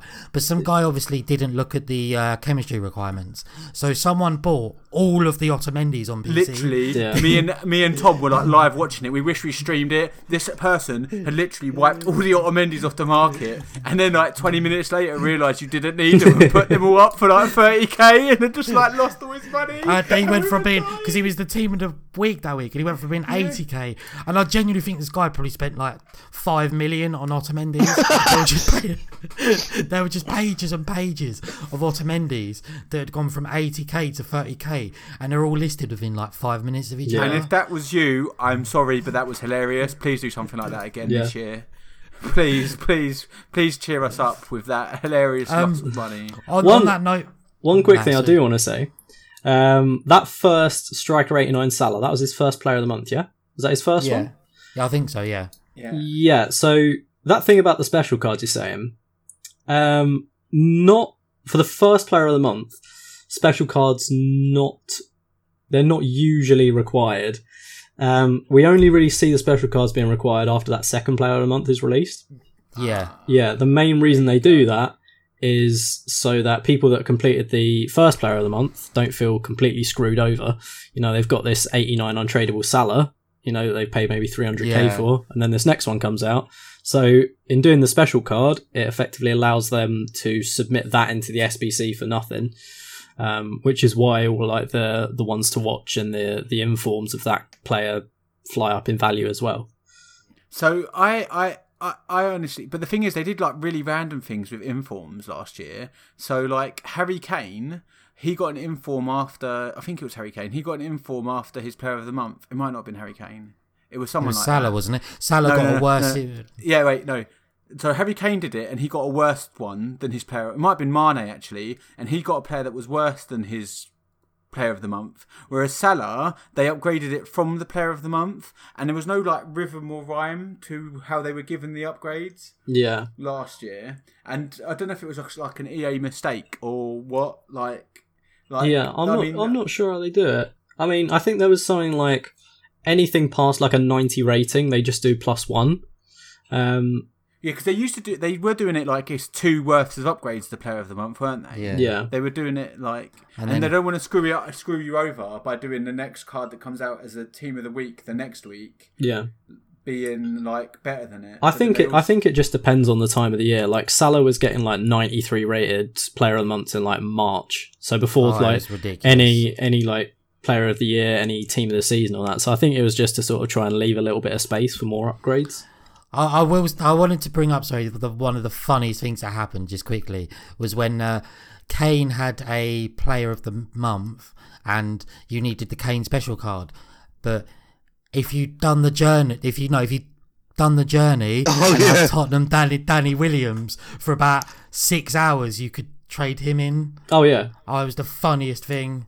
Like, also as well though, I reckon that the Player of the Month they should do as like one to watch ish, because that way if you want it to be fair on people that do it, like that's the only way you can guarantee it, I reckon. So what, do an SBC for a card that can be upgraded, you mean? So that it can like doesn't ever lose value, because if you want to make it fair for people doing it. But what I'd say to that is, doesn't it then not become Player of the Month? If a card can get upgraded past, if it gets another If it inform. becomes Player of the Month, one to watch? Quite frankly. But then if you dump 300k in a Player of the Month card, and then in like 2 weeks' time, there's going to be a better version, what's the point in doing it? Well, that's the chance you take, isn't it? Yeah, exactly. Yeah, I suppose. That's why I don't believe in untradeable SBCs unless you've got the untradables, unless you've got the rewards. Well, that's the thing. They're very nice little money makers for EA, because you release an Aguero SBC, you get loads of kids doing it, don't you? Get loads of packs being opened. Are you going to do squad battles or anything like that to make money? I don't know. I mean, it's an okay sort of little coin maker in the beginning. I'll probably play the first 2-3 weeks just to get the 45k you get from getting Elite 1 or something. But after that, it's once you've got a large amount of coins, you don't notice an extra 45k a week. It sounds really bad. But I completely agree with you. It got to the point where this year I was consistently getting Elite. And then I was like, what's the point in squad battles when I'm getting 100k in rewards every week? What's an extra 20-30k going to do for the amount of effort you've got to put in to get Elite in squad battles? Is ridiculous. You've got to play every day. The thing is, you got enough of a challenge to qualify for monthly, not for monthlies. What's it? For week. Division Rivals. Yeah. Well, Division Rivals. Well, you had enough effort to do it. But from Weekend League as well. I want to defend. I want to defend it a little bit. Old squad battles, because of the fact that if you come back to the game, or if you start late or anything like that, it's a good little way to get in and to be able to get yourself some good cards early on, and also I don't know. I like squad battles. I think it's one of them modes where at least you're being rewarded. It's not just. I mean, I understand if I mean, I would be the one that would be on the least throughout the season out of us four, and so for me, that extra 45k means that I can get a really good charisma or. But yeah. I don't know whether you'll agree with me, Matt. But for me, as the game goes on, I try and equate how the amount of time something takes and the amount of money it will earn me. Yeah, and when it gets to the point where the time isn't worth the money, then if I spent those 3 hours a day instead of playing squad battle, an hour a day, whatever it is, trading on the app instead, or investing, or that I agree with. Yeah, I mean that's the thing. You look at how long squad battles takes up in the week. You're talking how many hours a week? Probably 10 hours a week in gameplay at least. Yeah. And you're making 45k from it. You could go on the app for 5 minutes, make some marquee matchups investments in 10 minutes, and make 3 times that. So, have you got any week 1 marquee matchup predictions? I haven't yet. I've seen a few going around. I think Real Madrid, Atletico, they're floating around, I think. And if we get the game on that's after marquee matchups. Okay. Yeah, I saw one that was like West Ham Man United. That was one I heard. Could be a one. Yeah, we'll get those all covered. So will we get a marquee matchups on the pre-release? We'll get marquee matchups on the 25th. So that will Because the app should go live the same day as Origin Access Premier release, shouldn't it? In theory, because I've heard a lot of people say the app's going live on the 19th. Yeah, app going live, the web app on the 19th, the mobile app probably on the 20th, and then 3-day early access for PS, Xbox, and all that on the 25th, and full release 28th. I can confirm something, which is that right now they are doing something to the 18 app and to FIFA 18 in general, because like just before this podcast, I got told that I couldn't sign in because I was too young. Then it kicked me out. Then it asked for my password again. They're doing maintenance. They put so those with access, we're not sure. But we've seen a thing that says you get it 8 days early on an official EA website, and for a while it said that we got it on the 19th at midnight. I think we still do. So no, it's changed it now. It says the preload is on the 19th. It comes out on the 27th. So it doesn't if you actually click on if on Origin, if you go to FIFA 19, and then you. That's what me and Tom did. And then, no, but not the one that comes up, not the box that comes up, but if you actually go on FIFA 19 and then scroll down to the bottom of like all the blumph, it still says 19th. Sorry for the typing, but I'm trying to bring it up. Where's the... it's all gone now. You're right, it's gone. That's weird. But we still think that we're going to get it on the 20th, so we think we're going to be playing when people are just getting into the web app. And so, the only reason I say it'll be on the 19th is because it's a Wednesday, it works nicely for them releasing the first team of the week on that day as well, which is what they did in FIFA 18. Yes. Oh, so you can get the first team of the week. Yeah, that's why team of the week one's so good, because nobody on PS4 can go and open their packs, because you have to be on the console to load up your FIFA points, didn't you? So, because I, like a fucking idiot, packed who's the right back from Bayern Munich? Kimmich. On the first day of release. And was like, this is crap. And I was like, he's worth 50k, and sold him like an idiot. Like, can we have a moment of silence? Oh, Tom. Oh no. This is not music to my ears. Like, obviously now, I will never do that ever again. And good man. So what else are we doing at the start of FIFA 19? I wanted to raise a point about FUT Draft, and I know no one talks about FUT Draft anymore, but last year and the year before, the amount of like Road to Glory YouTube channels were like, the guys were like, I'm grinding FUT Draft for the packs. No, that's a great way to do, or great way to go. Okay, I wanted to get your opinion on this. So do you think it is worth grinding the FUT Draft? Because I know offline you can pretty much guarantee semi-decent rewards. Obviously, if you're good at the game, you win online, you get rewards as well. Yeah, I mean that's what all the pros do at the start of the game. If you're loading up FIFA points at the start, 300 or 150 coins are going to get you a 7.5k pack. So two 7.5k packs effectively for entering the draft.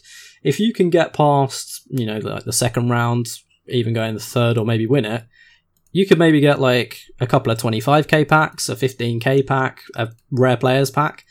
And at the start of the game, if you open one of those 50k packs, for example, probably half of the players at least in that pack are going to sell for good money, because everyone sells for a lot at the start. So if you think you're effectively getting a 50k pack if you can win for 300 coins, it's a very good way. But it's only good if you're spending money, not if you're using in-game money. I mean, you can use coins, but it's more of a risk. Yeah, it's a big risk. If you're not that good at the game and you can't really get past that second round, you probably won't see that good of a return on it.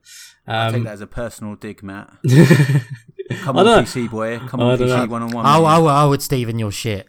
Yeah, But no, if you're spending FIFA points and you've maybe got only like 2,000 FIFA points to put in, just spend them all on draft. There's no point just hoping and praying you're gonna get something good in those 7.5k packs. Also, we get 10% off FIFA points because we're on Origin Access. Oh yeah, you do, don't you? So okay, so random question, because I definitely won't be doing this. Honest. If you just happen to have 12k FIFA points at the start, like, how would you just only spend them on draft, or would you? Would you wait for certain like promotions near the start? Would you wait for like the Friday to see if there's any promo packs, or would you just hammer packs? I'd just hammer packs as soon as you can. Just open the packs, get those coins as early as you can, because you've got to remember, people are going to be going crazy as soon as they get on. They're going to be going crazy with packs. All of the players are going to shoot up in value, so you need to get those coins as early as possible to get your investments in as cheap as possible, so you can make the maximum profit when everyone comes back onto the game at the full release. So it's just getting as many as you can early on, spending them on investments for as cheap as you can, so you can maximise your profits a little later on. I can't wait for the 20th. It's going to be a long 8 days though. It can be really depressing if you buy loads of packs at the start though, and just nothing comes. I mean, I dropped, I don't know, I had about 6,000 points, I think. Yeah. In 17, and the best thing I got was Daniel Sturridge, and I mean that's the thing though. You don't even need to hit a massive player at the start to make money. Like last year, I think a 79 Rashford was going for like 30, 40k maybe. Yeah. So, yeah, that's true. Like I said, I only spent like 4 or 5k at the start, and I got informed Kimmich. Which, imagine if I'd have kept that and sold it. Yeah, exactly. I mean, that's the thing. You see people throughout the year, and they'll dump like maybe 4,600 here, 4,600 there, and it adds up throughout the year. If you just do it all at the start, the boost you get and the advantage you get over other players, you know, in those early cards that you can get in is probably the best sort of advantage you get all year. So all of these things to do, where are you going to be able to see it on the 20th of September, Tom? Well, we're hoping to Twitch stream a bit. Is that what you was getting at? Yeah, that's what I was getting at. And YouTube stream as well. Yeah. So we're going to be Twitch streaming our progress, so you can see us with the millions of coins from all of Matt's foot trading. Well, that's tips. the thing. I'm going to be on Twitch as well. As soon as the web app comes out, I'm starting up my my road to glory. Will you be twitching on your web app? Probably, yeah. That is clever. I've got 2 screens, so I know what I'm doing. It's very difficult to try and do live trading on Twitch, as I'm sure prove, because people if you will just try and trade, fuck you, won't they? Exactly. Like as soon as you start trading in an area of the market that's profitable, everyone just descends on it. So why don't you do it on like a 10-minute delay? You got to have that chat interactivity. Yeah, you got to talk with your boys while you're making the money. You know. Yeah, and they're just sniping your snipes. Yeah, exactly. Enjoy it. Calling you just fucking pie face. Sniping is just a no. Even open bids are difficult, man. Like, yeah. So I don't know. I'll do a little bit. I'll probably just do like market on my streams, to be honest, and then just trade in my own time. So are you investing in lots of Spursy players as well then? What, for player a month, Lucas? Yeah. There are other investments that we can make for him. What do you think the best one is? To be honest, like the standard BPL 82s to 86s, you know, depending on the rating of the player a month, you know, they're the only real like consistent requirements that come up for a BPL player of the month. Like all the other investments that you see sort of thrown around, like the non-informed version of the player, you know, past clubs, the nation of the player, like yes, they're likely to come up at some point, but they're not always a guarantee, and they're not always sort of like that certainty to get in. So they're always good to sort of sell in the hype, as we say.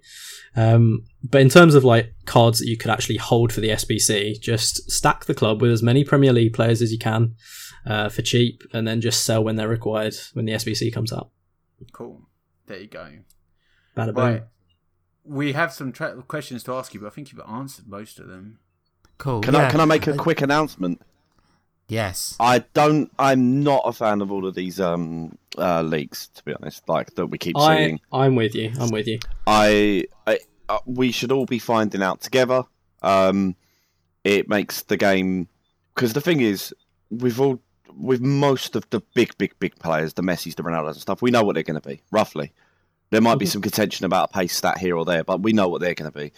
But some of the people that are being released that are, as you said earlier, Twitter's been blown up with it. I mean, I'm looking at Twitter right now, and every 5 seconds there's a new leak. One that I was very excited about, but still, it's not right. Who's that? Charisma. Yeah, what is your leak? Oh, Charisma 84's been leaked. Yeah, is that your announcement? A little bit. He's gone up one, and that's the greatest thing ever. But it's I wouldn't call it killing the game, but it does. No, I agree. Do agree. It kills the hype because, like, for me, like back in like the FIFA 16 web app days, the most exciting thing would just be logging on for that first time and just going through league by league and just seeing what people's ratings were. Yeah. Well, I don't know about you, but now it's just like, oh, okay, Callum Wilson, 77. Fun. Yeah, no, I do. And do you know what, though? I did like finding the hidden gems. So, like, Callum Wilson, 90 pace, 78 shooting or something. Oh, Hunter, he goes on to Mega God. Like, it's good. One way, it's good. That's the thing. From a trading perspective as well, if you can find those hidden gems that no one knows about, you invest early. Last year, genuinely, we had like a chat, like me, Adam and Tom, before we started recording this stupid podcast.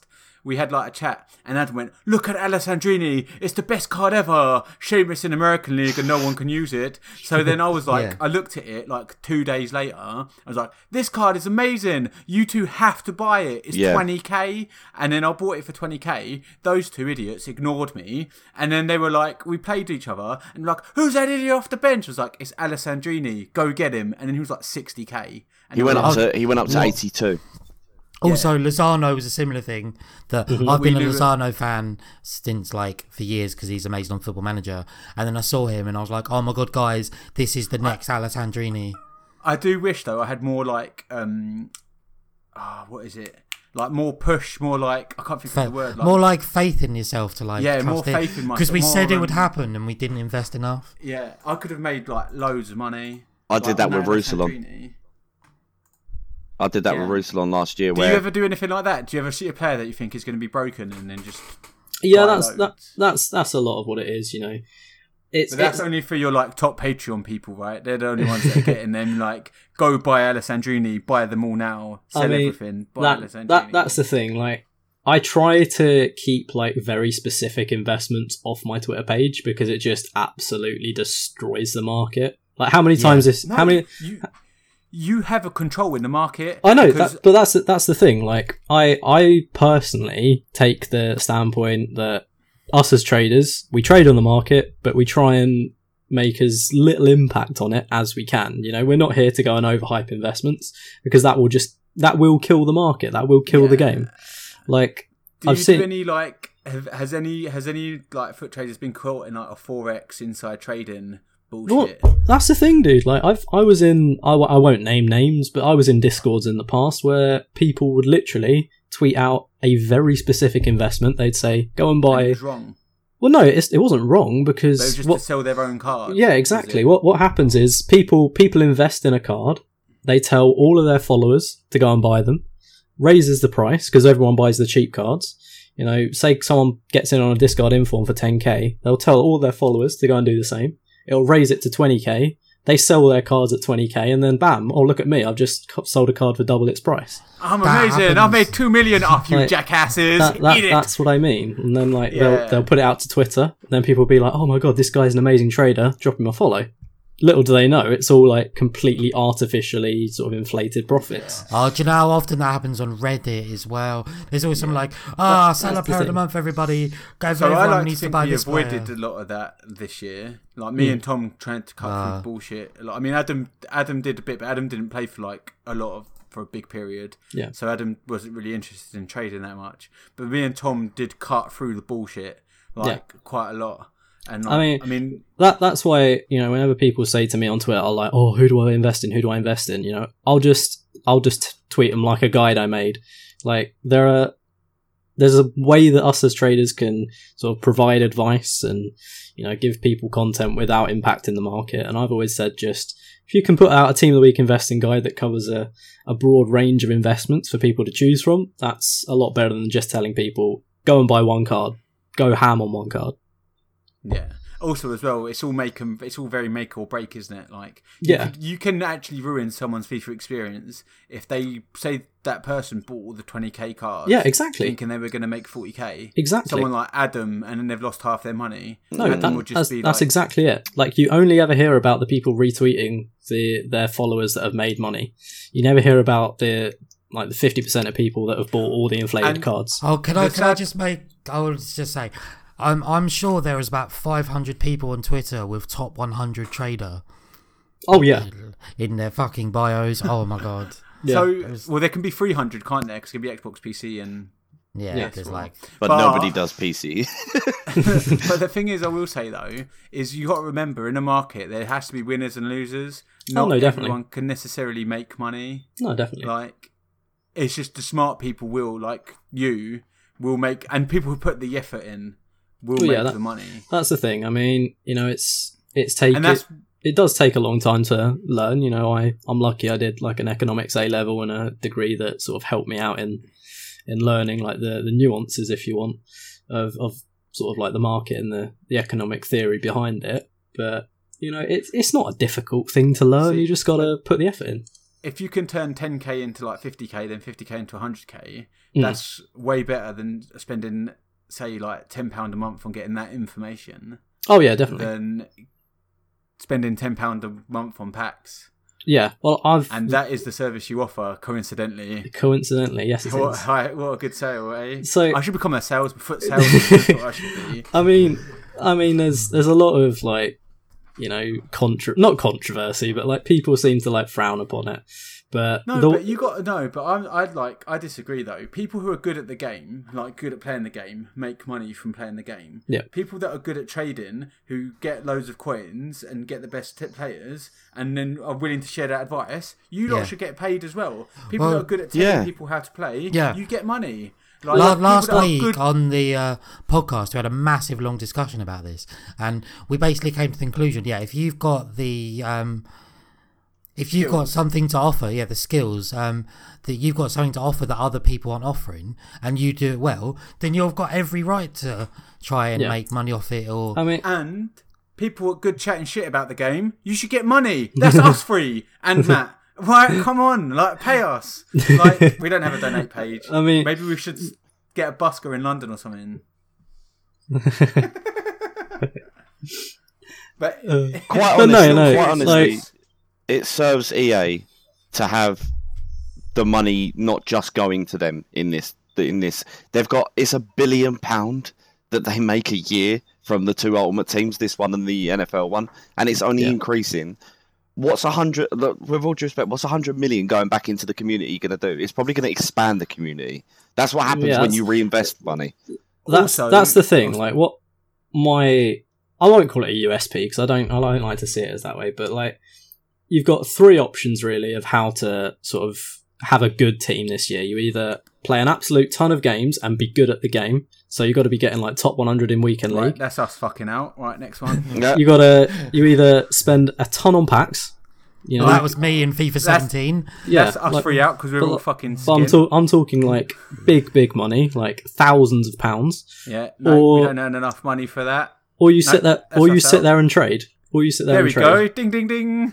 You know, one's very time inefficient. One's very like financially inefficient. You know, I ain't going to spend £1,000 on packs a year. No, I'd never do that. That's awful. But then the other one, you know, if you're dropping like £10 a month into some trading advice and you make 1 million coins a month, you know, if you put that £10 into FIFA points a month, you're going to make what, like 20k? Yeah. And listening to you, Matt, you have like a very solid like plan and head on it. Like, you've convinced me. Like, I'm ready now. Like, this is like some good. And do you know what? You do offer stuff for free as well. Like, you don't, you know, because you could close yourself off and be like, you want one of these foot guides, like £1. Yeah. Like, you don't. That's you still thing, give like, people free advice. That's the thing. Like, I do sort of stand behind paying for advice and, paying for things if they're worth it. I try and, offer as much as possible for the lowest price that I think I can justify. But then on the same token, you don't sit there and offer absolutely nothing to all of your Twitter followers, which is what I see some people doing, unfortunately. They think, well, if I'm going to spend 30 minutes putting out a guide, I want to get paid for it. No, I'm sorry, but no, that's not really a good way to. But also, you've got to you've got to show people that you've got a clue about what you're on about. Yeah, exactly. Gain their trust. Yeah. And it's a similar conversation to what we had with FUT tactician Steve Stokes a few weeks ago, where investing a little bit of money in like his coaching service or your trading investment tips is so much cheaper than spending FIFA points. Yeah, and the return you see is a lot better over time. Yeah, exactly. Making more money from the market and being better at the game are way better than just spending all your money to try and pack Ronaldo. Also, and as well, there is like a thrill to like good trading. Like, it is addictive. It is addictive. Yeah, because I remember I used to sit there at the market when I was bored at work or at lunchtime, and you can make like 30k in a lunchtime. Yeah, and then that 30k can go buy you like a good player or something. And exactly. You're like, oh, but what if I go bigger? What if I do this? What if I do that? And I'll say that the good thing about like trading versus like buying packs. So last year I read a lot of people on Reddit and stuff, and let's say that I saw a lot that spent like 2,000 on packs, and this was around when the World Cup had come out. And one player had 12 million, one player had 18 million. Now, you were doing it by trading, and you had 15 million to drop into the World Cup mode, and you weren't dead. I'll be perfectly honest, I didn't really go that hard on the investing either last year at all. I put out a lot of advice and a lot of tips for my Twitter and for my Patreon, but me personally, I probably only invested from maybe December through to maybe mid to late February, and then maybe again maybe in like late May, early June. So how much dosh did you make overall? Was it 15 million or was it? I had it was probably closer to 20 when all is said and done. But that's in the grand scheme of things, that's not that much for a trader. Like you saw like Nick last year making like 100 million transfer profit with no money spent. Yeah. Like if you are good at it and you have the time to analyze the markets and 100 million. But you just said that you if I had the 100 million, you lot would see a fucking. You got to remember though that's 100 million transfer profit. That's like liquid coins. It was probably between 50 and 70 million. If I had 50 to 70 million liquid coins, my Twitter bio would be my balls hanging out, and I'd just be like watching everyone come on and look at my balls and be fucking praying that I've shared some of this money. But God! Can I say something? Holy goddamn!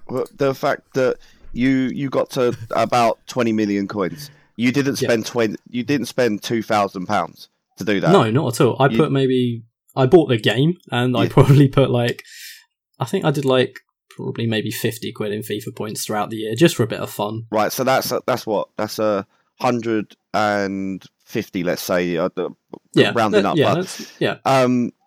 And there are people out there that have spent £2,000. Yeah. And what they've got in return is less than what you've got in return just by analysing the market. Was it the YouTuber Chris MD that spent £4,500 I think. Yes. And he made like 3 million or something stupid. Yeah. What about David Myler? Oh Christ! I hate David Myler. He's so desperate to suck up to EA. He's about to drop another division. Sorry, I had to go. He's still with us, good old Kurt. He's still with us. Yeah, he's still with us. Gone but not forgotten. Gone but not forgotten. Yeah. Oh dear. But yeah. Oh man. So a question that I wanted to ask is that as a trader, do you, when you're giving out advice to the market in general, do you have to spend some time looking at the different nuances between the Xbox market and the PS4 market? I mean, really, it's not that different. The difference between maybe the PC and the console market, there is quite a big difference. There's a lot more supply on console, and PC doesn't really have that big of a player base. but in terms of, consoles, the Xbox market and the PS4 market, they are very, very similar. So in terms of like the prices of players, yeah, there might be a few little differences here and there. But in terms of the way they move and the way the market moves, if something rises by 10% on PS4, it'll probably rise by a similar amount on Xbox. Like market crashes tend to be around the same times. Periods where the market's rising tends to be around the same time and by the same sort of level. So really, you've got to have a little bit of you've got to put a little bit of time into sort of looking into the other platforms, but you don't really have to, spend all day sort of trying to analyze it as if it's a different market, because it is relatively similar. So, Right. Yeah. Yeah, that's cool. Yeah, and it's still the same informs and all that sort of thing, isn't it? So Yeah, exactly. it would be cool Yeah. if they did. David Myler plays on PC. Have the PC inform. Yeah. I mean, in previous years when the icons were like Xbox exclusive, like that would be an area that, would be very different, and like the higher end players would be different because of that. But now that everything's consistent across all platforms, you've got the same SBCs, same cards. The only thing that differs a little bit is the supply and the demand, but for the most part, apart from prices, it's all pretty much consistent. So I can give all the Xbox guys and potentially PC guys great advice as well. So Oh, Don't worry. fantastic. I got you. Some great advice anyway. It'll be interesting to see though, because we get the gate, like I said, we get it early. What will happen on our market? Because it might shoot up at the start. Everything might be a bit. Yeah, I mean, if you've got a lot of people opening packs, then things could be a lot higher early on. But yeah, it does depend on sort of how many people are getting on those early access packs. It'll be the same on Xbox as well. EA Access, you'll have a lot of people getting on and dumping a lot of FIFA points. It'll be the same for PS4 at the Champion and Ultimate Edition release. So Cool. Wicked. Right. So now do we have to ask him how good he is at FIFA? Oh no. Yeah. So before we got on the podcast, he was like, "I'm the best player you've ever seen." Oh, totally. He actually like, 40. he's going to do a Twitch stream. You can find him that he's going to challenge Kurt to a game and then beat Oh, Kurt. Jesus. That's what I heard. We've He It'll said just- that he was. They'll he just didn't- turn he around said- to me and be like, he's a bum. I've done more in 1 year than these bums. He said You've that he's the carried- best player in Malta. You've carried the game on your back for a year. We'll go to war for like 2 hours and it'll be amazing. 2 Excellent. hours. That's a bit. You're lasting a bit long there, mate. Yeah. You'd have done him out for stamina if Mate, you go to war with him Mate, for I 2 will, hours. I will retire him for a second time. What are you saying? No, in all seriousness, how good are you at FIFA? How good are you at FIFA? I'm not going to sit here and say that I'm the best, because I'm definitely not. I can quite easily get gold 1. Elite 3 would be a dream if I could finish consistently there. But no, I'm not a top 100 player. I'm never going to be a top 100 player. I stick to. I'm a menu guy. I like the trading and the market side of things. That's where my you That's don't where need to your do it. expertise are. Yeah, you don't I know need a all guy these. that can help you. His name is Steve Stokes. I know him very well. You should. He's helping me out in my Patreon. Ah. Patreon.com/MattFuckTrading. Check it out. Yeah, there we go. Plug. In fact, you are partnered together, aren't you? Yes. So, Wait, Yeah, hang my- on. For legal purposes, they're not like partnered together because they've both got girlfriends, haven't they? Yes. So like, Somehow. As in a business partnership. Yes. I believe. we don't want to start any like flirtation rumors. Like, No. not today. We'll keep that for the No. next podcast. Jeez. But yeah, I believe that you're partnered with him. That if you subscribe to your Ballon d'Or tier on Patreon, It's actually the icon tier. Oh. But at the moment, we are sold out because people are incredibly excited for one-to-one advice. Apparently, there you go. but no, he's going to be helping out with some stuff for the Ballon d'Or subs as well. He's going to be dropping in, I think, every Friday just to give some coaching advice for those weekend league squads. So Awesome. yes, it should be very, very nice. Are you gonna be? Are you gonna give him some trading tips in? I did say I'd hook him up with some advice. Yeah, I was gonna make sure he gets that good team that he's looking for. So I said if I make people the coins, make them the good teams, he can go and teach them how to use them. So And there we go. And strategy. then we can do their trash talk for them. Exactly. Yeah. Xbox Super Nerd 84. He's the best player you ever seen. He's gonna make you shit yourself in the middle of your game with that R9. I wish I could be professional. For any pros out there, I will do your trash talk for you. I will genuinely do it. I will smash that little Malteser in if you want. No problem. If he's bullying you, laughing at your player reviews in August, I'll come and sort him out. I've just got images of like Gorilla or Tass just being like, just Kurt, I'm gonna beat you, and he goes, you and what army? And then Steve just appears from behind him like, I'll tell you how. I'll be like Paul Heyman, right? Like they're introducing him on the screen. Give him the mic. And his name is Phase Gorilla. Coming in at 145 pounds, the undisputed. Well, it could be like Avengers. So Kurt's like, I've got an army, and then we just turn around. We've got a balance. I will wear green paint. Genuinely. Oh, me smash puny god. Alright, we'll do Anyway, it. okay. Alright. In other news, Marvel. Please don't sue us. So, I believe that's pretty much it for this week. I think we've covered everything. Thank you. Was that someone's dog in the background? that was mine probably. You know, she's been good all evening, but now she's decided to pipe up. Little shit. I have to ask, what kind of dog have you got? Oh, cockapoo, mate. No nice. I love dogs. I love animals. I got a lurcher with a cross with a beagle. She's fucking lovely. But Yeah. she's scared of coming upstairs, so no worries about the podcast. She's gonna go mental when I go downstairs, though. She fucking loves me. I don't have any Well, at least pets because you someone can't overclock them.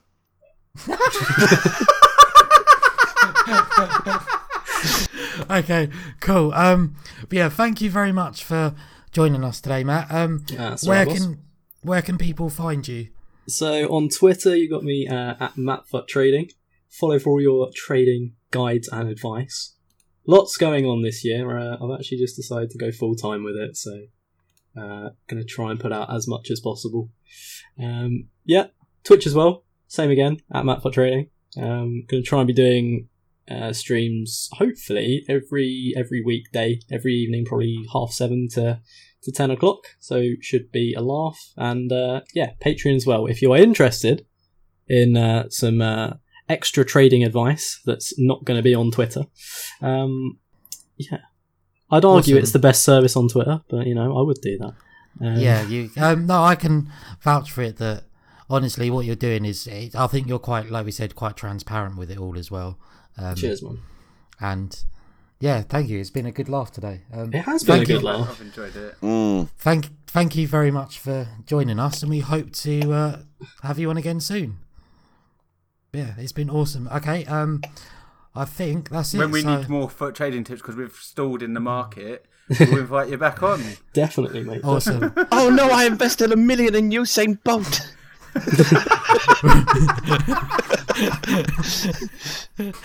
Remember, Otamendi's. Just buy the Otamendi.